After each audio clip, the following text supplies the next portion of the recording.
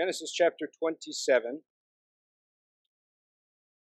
This morning we are looking at a rather lengthy passage. Because of that, we will not be looking at every verse, every word in every verse, but rather understanding the story as a whole. So, if you're not familiar with this story, then I would encourage you to read it entirely in your own time. Fortunately for us, I think most of this story is very familiar to us. And so I'm going to just read the beginning of it. And you notice there, the text begins that I've selected begins at the end of chapter 26, and we'll refer to that later on. But right now I'm going to begin reading in verse 1 of 27. Just read a little bit before we begin. Genesis 27 and verse 1 says, "When Isaac was old and his eyes were dim, so that he couldn't see, he called Esau his older son and said to him, 'My son.' He answered, 'Here I am.' He said, 'Behold, I am old, and I do not know the day of my death. Now then take your weapons, your quiver and your bow, and go out to the field and hunt game for me, and prepare for me delicious food such as I love, and bring it to me so that I may eat, that my soul may bless you before I die.' Now Rebekah was listening when Isaac spoke to his son Esau. So when Esau went to the field to hunt for game and bring it, Rebekah said to her son Jacob, 'I heard your father speak to your brother Esau. Bring me game and prepare me delicious food, that I may eat it and bless you before the Lord before I die. Now therefore, my son, obey my voice as I command you. Go to the flock and bring me 2 good young goats, so that I may prepare from them delicious food for your father, such as he loves. You shall bring it to your father to eat, so that he may bless you before he dies.'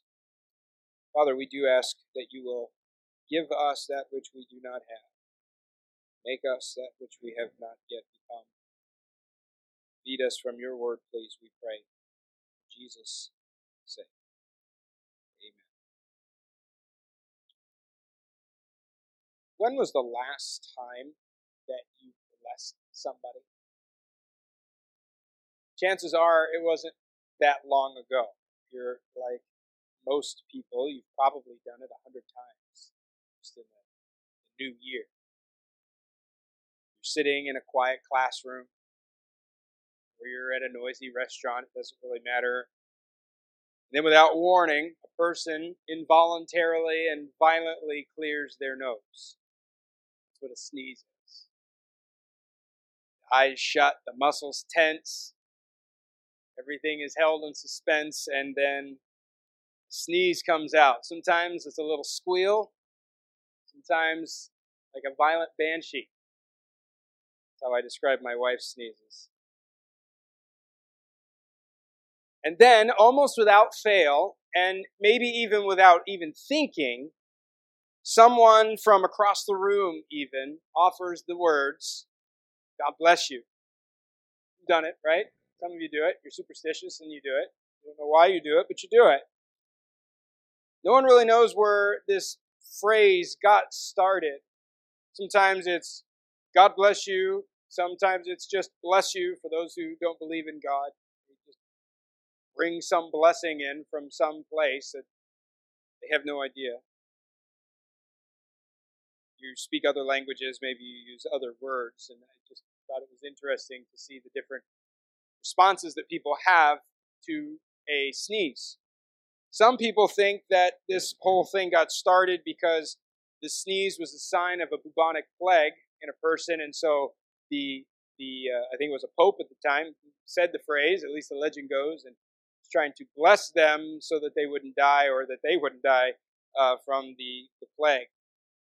Another ancient superstition is that the idea that the soul left the body when a person sneezed, and the devil would snatch you away. And so someone would offer this blessing to keep the devil from stealing your soul through a sneeze. Nowadays, I think it's just a customary response. Just say it. We don't think about it. We don't know why we're saying it. And I think for a lot of people, it really doesn't mean anything, even when you invoke the blessing. God. What do you mean when you say it? Do you mean anything at all when you say it?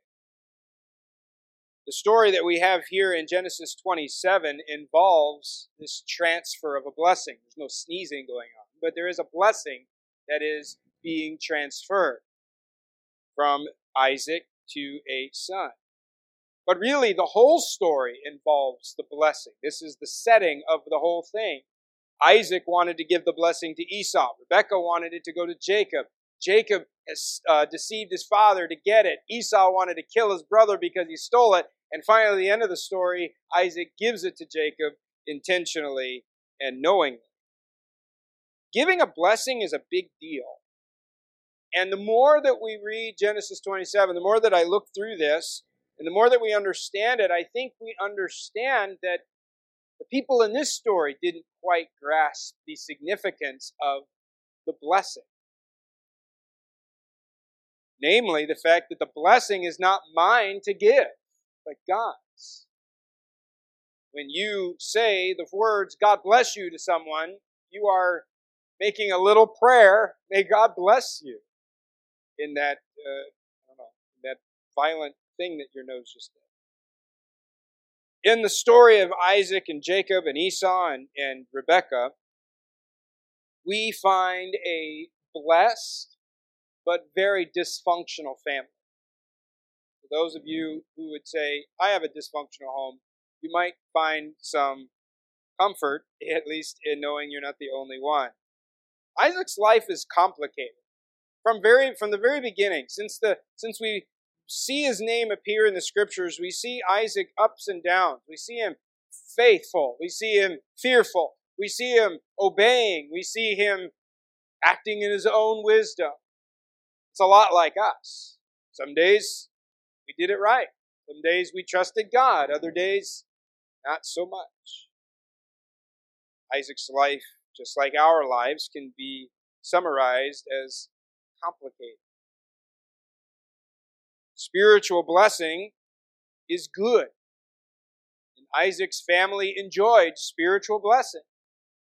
But the way that they handled the spiritual blessing was not so good.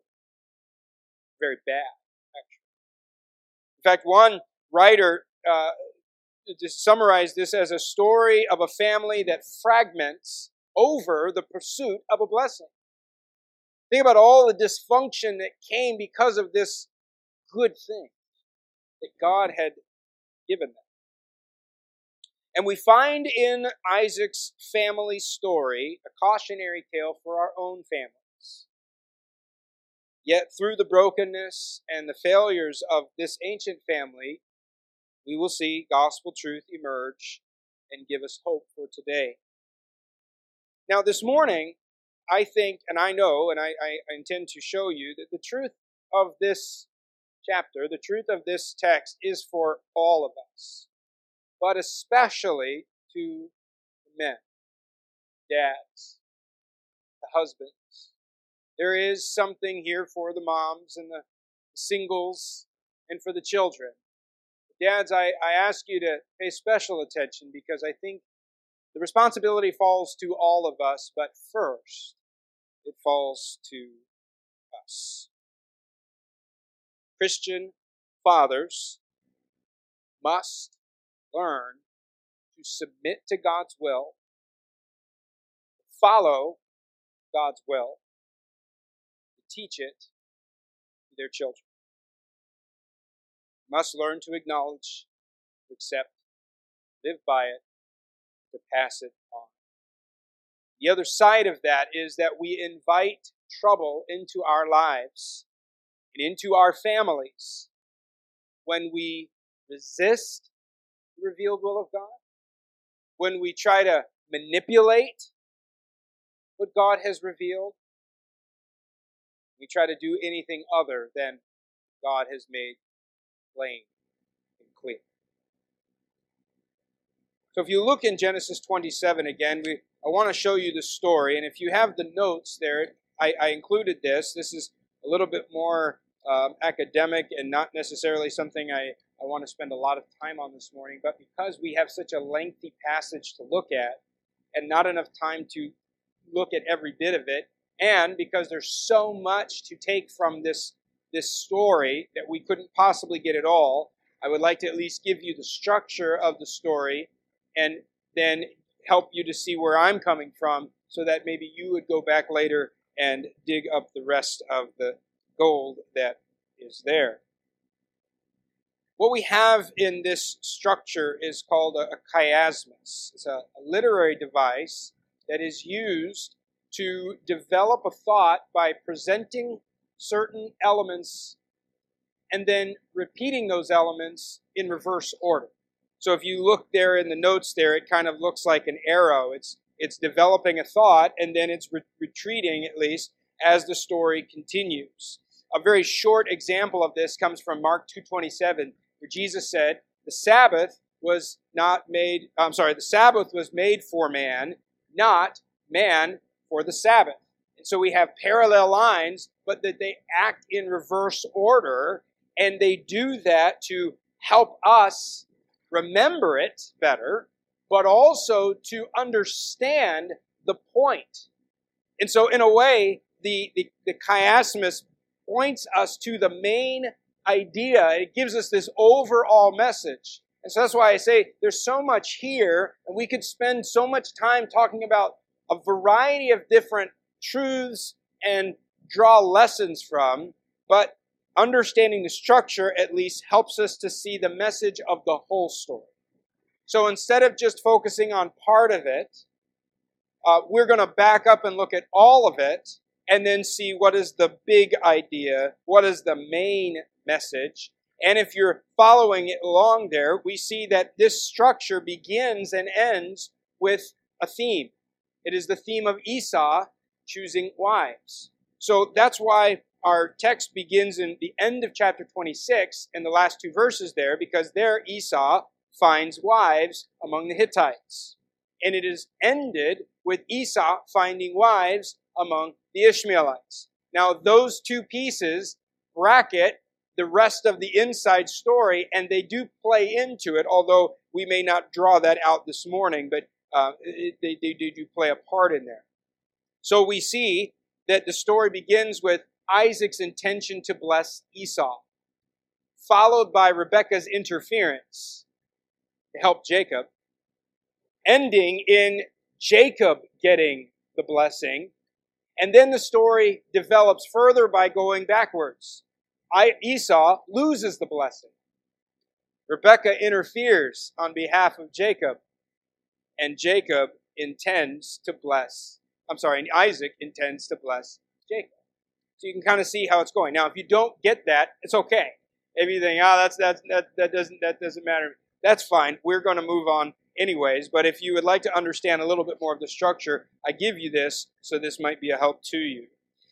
From this, though, we see the point is that Jacob the younger is going to be blessed, instead of Esau the older. And so we're looking at this thing I'm calling Isaac's folly, Isaac's foolishness. Because in this text, we don't find a whole lot of positive instruction. We don't find a whole lot of positive anything. Rather, what we get is a lot of negative. Don't do this. Don't try this. In fact, I played with the idea this week several times of how to ruin your family. 10 tips from Isaac on how to destroy your family. But we're not going that way. Instead, we can learn from this positively how we might bless our families, how we might lead our families well, and what happens when we don't. So we're going to look at Isaac's folly, two parts of that, and then we're going to see the responsibility that we have and that Isaac had concerning this blessing. But all of it revolves around the blessing. First of all, notice the folly of resisting God's revealed will. Genesis 27, 1 through 4 tells us how Isaac intended to pass on a blessing, but to the wrong guy. Now, let me back up before we get into that too much and explain what I mean by the revealed will, because that's an important piece of the puzzle. The folly of resisting God's revealed will. Within the will of God, everything that God knows and what God is doing, there is a lot that is above our security clearance. There is just a lot more that's going on that God knows about than we do know. And God does not explain himself to us. He is not obligated to tell us. It's above our pay grade, and it is not for us to know. Now, being the humans that we are, we often spend a lot of time trying to peek over the fence and see what is on the other side in the hidden will of God. But it's not for us to know, and we only frustrate ourselves and deceive ourselves even. But on the other side, that which we do know is called the revealed will of God. And that is what truth and purpose God has, that he has shown to us. He has revealed it to us. And this is the realm that we operate in. So through nature, as we read in Romans 1, I read a little bit, through the revealed word of God, we find the revealed will of God. This is that which God intends for us to know. But not just know, but to do something with it. So Deuteronomy 29 and verse 29 talks about both of these wills of God. It says, the secret things belong to the Lord our God, but the things that are revealed belong to us and to our children forever, that we may do all the words of this law. So there are some things that God has revealed to us, his creatures, not just so that we'll know what's going on, but so that we'll do what we know. God gives us truth that otherwise we would not know, so that we will know it, but also so that we will do something with it. Here is where Isaac's problem stems. Isaac, not like revealed will of God.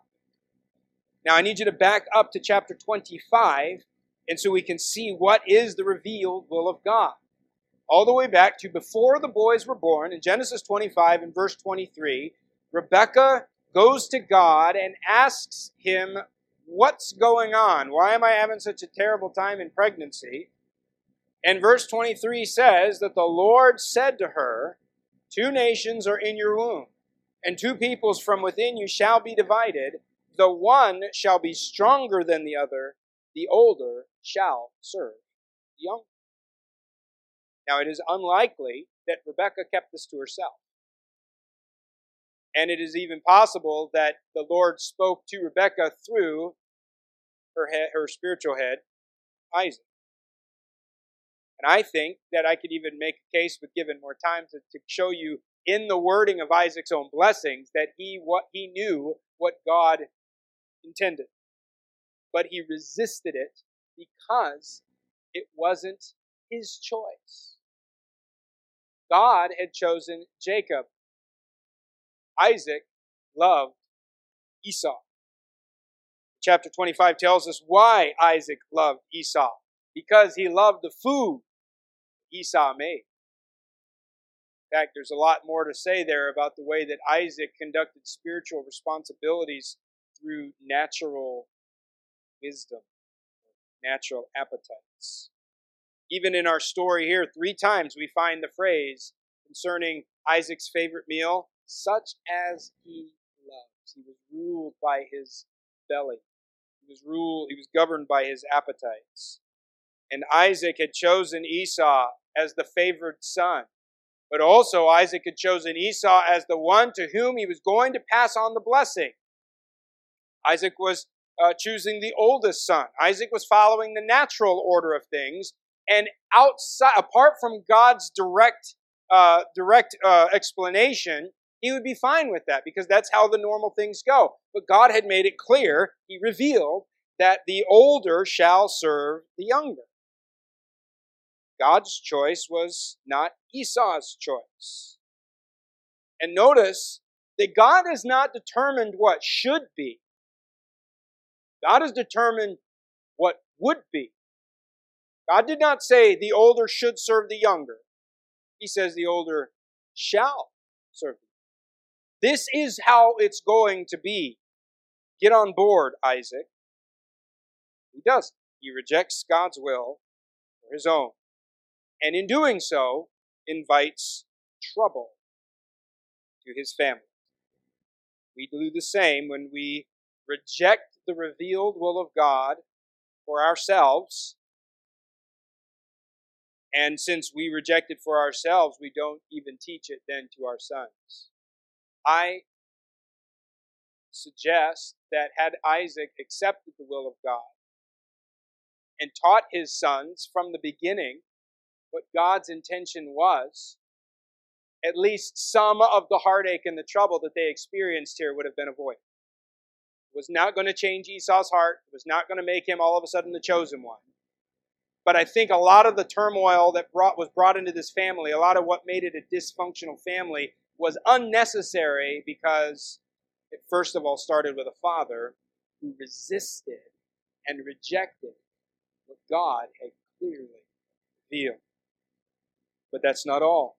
We see the folly of manipulating God's revealed will. This is where Rebekah gets involved. Down in verse number 5, Rebekah has heard what Isaac intends to do for Esau. And so she develops a plan.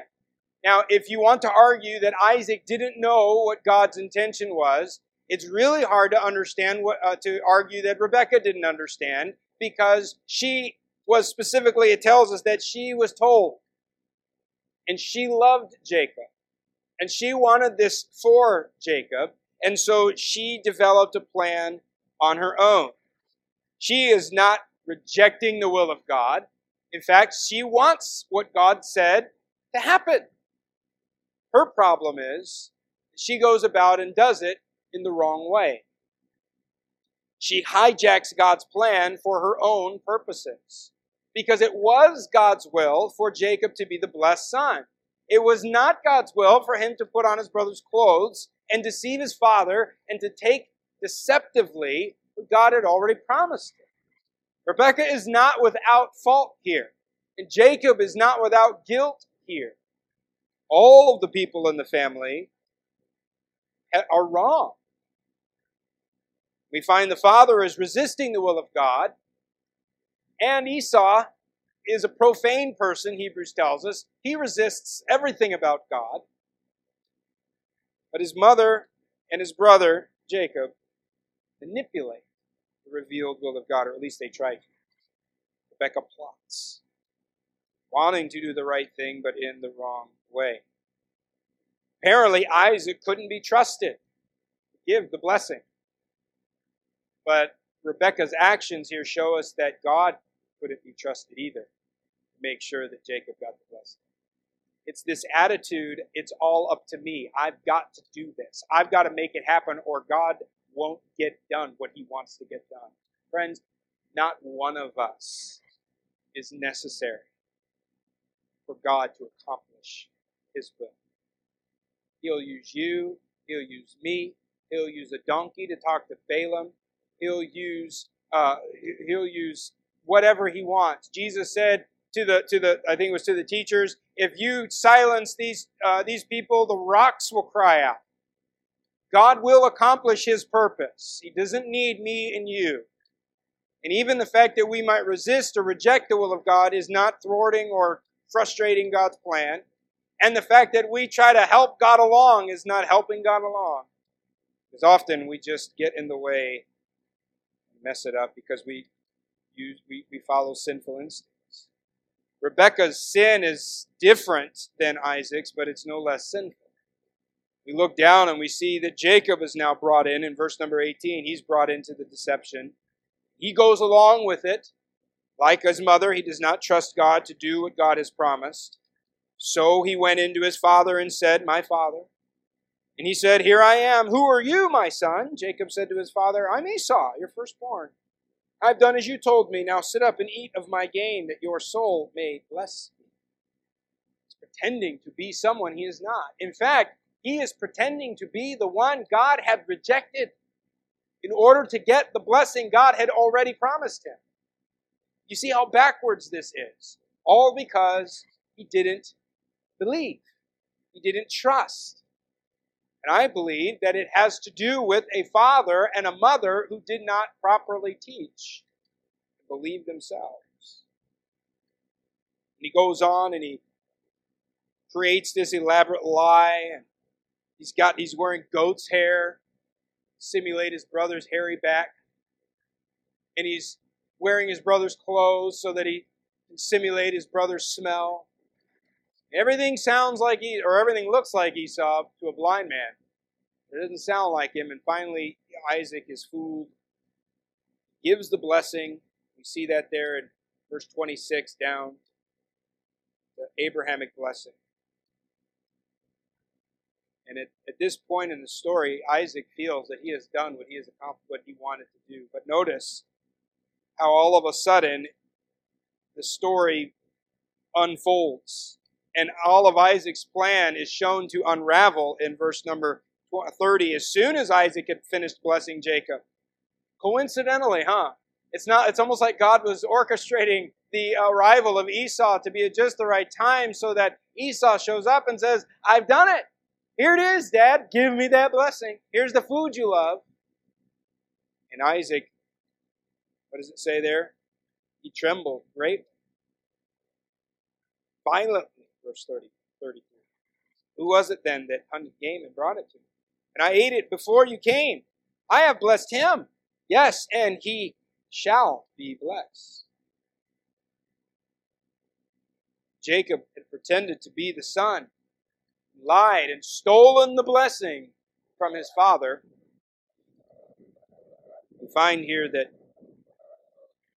much trouble is brought into a family simply because one father fails to receive the promise or to believe the promise.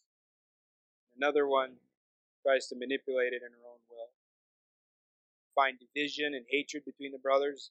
Esau later says, I'm going to kill my brother when my father finally dies. We see distrust develop between a father and son. We see the son leaves. Jacob has to leave, partly to escape from Esau and another reason to find a wife. But Jacob will never return to see his mother. The next time Jacob comes back, Rebekah has died. And this is kind of the results, the consequences of Rebekah's plan. Don't really think about the consequences of manipulating the will of God, and yet they always come. Let me look at the responsibility of handling God's revealed will. Again, we're looking at this story as a whole. Let me just make a couple of comments. First of all, it is not for us to determine what God's will is. Isaac tried that, found it failed. Even though he tried to do it his way, it happened in the way that God wanted. Not in the means God wanted, but the end was what God had said it would be. It is not for us to determine it. It is not for us to try to override God's will with our own will, like Isaac, like Jacob, like Rebekah, Esau. Isaac seems to act as if the blessing was his to give. And that's why he felt he would give it to his son. It wasn't his blessing. Why was Isaac blessed in the first place? Was it because Abraham had given it to him? No. Because God had given it to him. Why did Jacob receive the blessing? Was it because he was sneaky and he stole it? No. Was it because he got his dad to say the magic words to him and to his brother? No. It was because God had chosen to give him the blessing. Had God chosen someone else, it would have gone to that person. The effectiveness of the blessing of God depends on the blessing of God, not of man. It is not then for us to obtain the blessings through the deceit and manipulation of our own wisdom. We cannot justify sinful behavior simply because we had good motives. Simply because we were trying to do a good thing. It's not okay to do wrong in order to get something good. which also means that it is not for us to figure out what God's will is. God will reveal what He wants us to know and make us accountable. And the stuff that you don't know, you don't have to try to figure it out. Look back at verse number 30. Because Isaac eventually got it right. I will say, first of all, that it is our responsibility to submit to the revealed will of God. We find Isaac finally doing that in verse number 30, when Esau is in the tent, and he says in verse 33, verse 33, who was it that hunted game and brought it to me? And I ate it all before you came, and I blessed him. Yes, and he shall be blessed. Maybe at this point Isaac is thinking he's blessed because I gave it to him. It's not. It's because God gave it to him.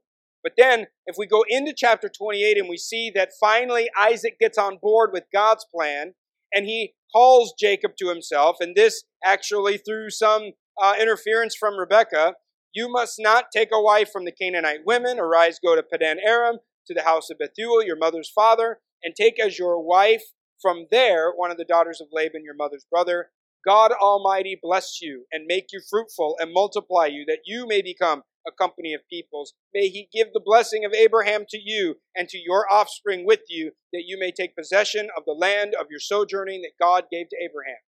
At least at this point, Isaac is on board with what God's will is. But before this, Isaac has been resisting all along. And it is not for us to resist. It is not for us to determine or figure it out. It is simply for us first to submit to what God has clearly revealed in His Word. Isaac was supposed to pass the blessing on. He was supposed to do it the one God had chosen. Secondly, it is our responsibility to follow. Not only to acknowledge what God's will is, but to do what God's will commands us to do.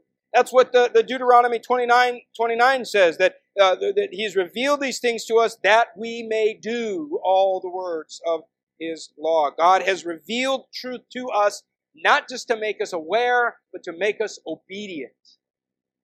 It is our responsibility to submit. It is our responsibility to follow the will of God.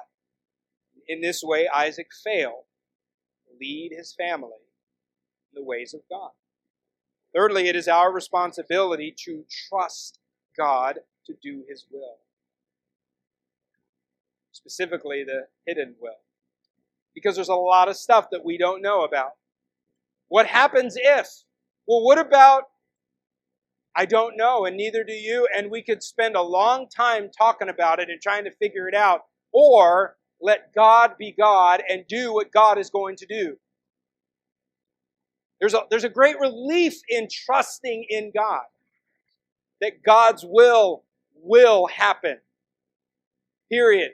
Nothing else needed to worry about. If it's God's will, it's going to happen. And everything that happens is according to the purpose and counsel of God.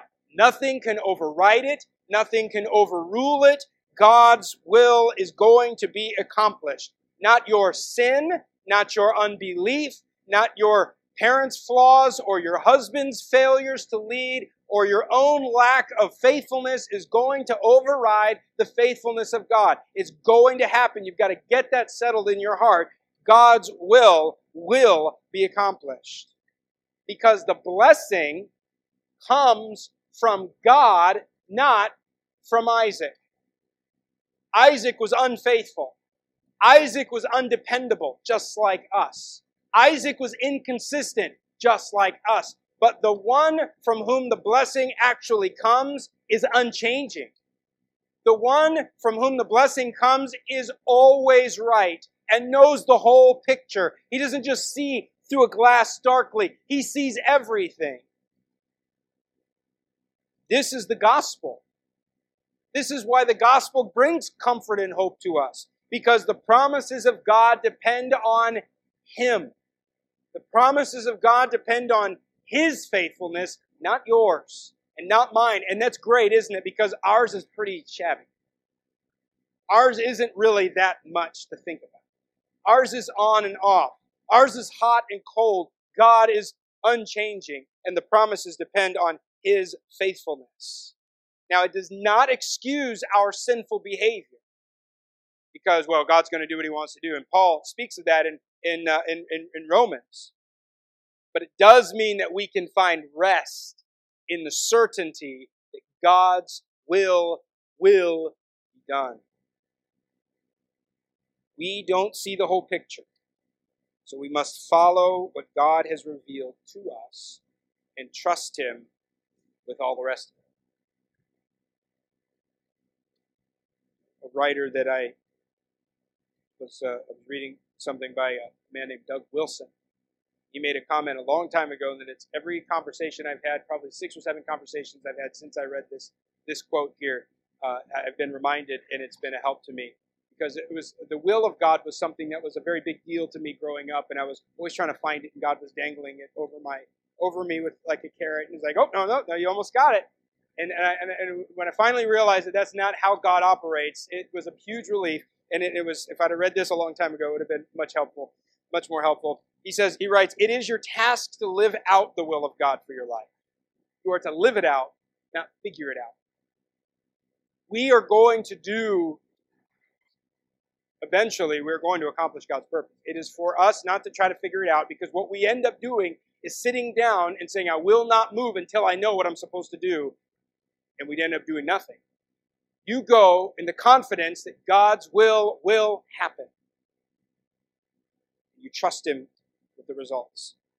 Fourthly, or finally, whatever it is our responsibility to teach this all to the next generation. Parents, we have a responsibility to pass down what God has revealed to us. We have a responsibility to teach our children to accept the will of God, to submit to his authority, to his will, to his determined purpose. We have a responsibility to teach them to follow it, which is what we're doing when we bring them to church and we sit down and we read the Bible together and we pray as a family, when we bring our children to Sunday school, and when we teach them, we are teaching them not only to know but to do. Family that resists and manipulates and fails to teach God's ways and his word will enjoy strife, division, separation, deceit, bitterness, and anger and hatred, and the list goes on and on. Just look at the families all around us in our world. What is missing? Submission, obedience, and trust. God Almighty. Christian, you and I have responsibility to submit to the revealed will of God and follow it. You might not like it, you might not understand it all, but do what you know with what you have. Trust that God will accomplish his purpose. Parents, we have that added responsibility to teach our children these things. Believe it ourselves, live by it, teach it, pass it on. Fathers, big responsibility being a dad, maybe bigger than any of us realize. I know in the first time you held that baby in the hospital and you realized, I am responsible for another human being, that weight hits you hard like a ton of bricks. But the more we realize from Scripture what that means, it'll knock you off your feet. We are to bring our children up in the discipline and instruction of the Lord. We are to love our wives and lead our families. Wives, you need to submit to that husband's leadership, that God-ordained headship, even though he's not going to get it right every time. Rebecca was married to a man that for a long time resisted the will of God. Trust that God is going to accomplish his purpose, even though your husband isn't and doesn't get it right every time. Children, learn what your parents are teaching you. Pay attention. Do what it is that they are showing you. Learn to love what the truths that your parents are passing on. And Christian, let us endeavor to believe and to trust and to follow after our God. For a long time, Isaac did not understand the gift and the responsibility that he had as a family head of the chosen people of God. Dad, do you understand it? Do you get that you are the head of a spiritual home? You are entrusted with spiritual blessings to pass on. You are entrusted with revealed truth from God Himself to give to your next generations. Will you submit and teach and follow? Will you pass on a spiritual legacy? I began by asking the question, when was the last time you blessed somebody? Let me end with a question. When is the next time you are going to bless somebody? We're talking about perfunctory response to a sneeze. We're talking about intentional, accurate teaching of what God has said is going to be done. You have opportunities every day to submit, follow, pass on a spiritual heritage. Let's be faithful. Do it. Father, we come this morning and thank you for revealing to us so much. We wouldn't know any of this unless you had presented it to us and revealed it to us. We thank you for the revelation through the Word. We thank you for the revelation through creation. Thank you especially for the revelation through the Son, Jesus Christ. God, help us to follow, to believe, to obey. Help us to teach the next generation.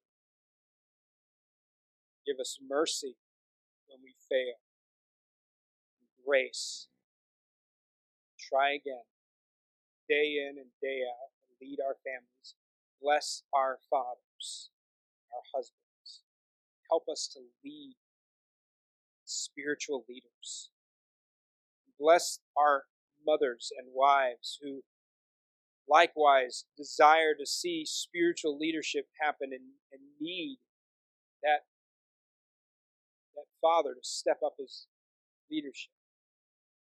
Sometimes feel like they're caught in the middle, trying to do the thing that the husband won't do. I pray that you would work in both husband and wife, father and mother.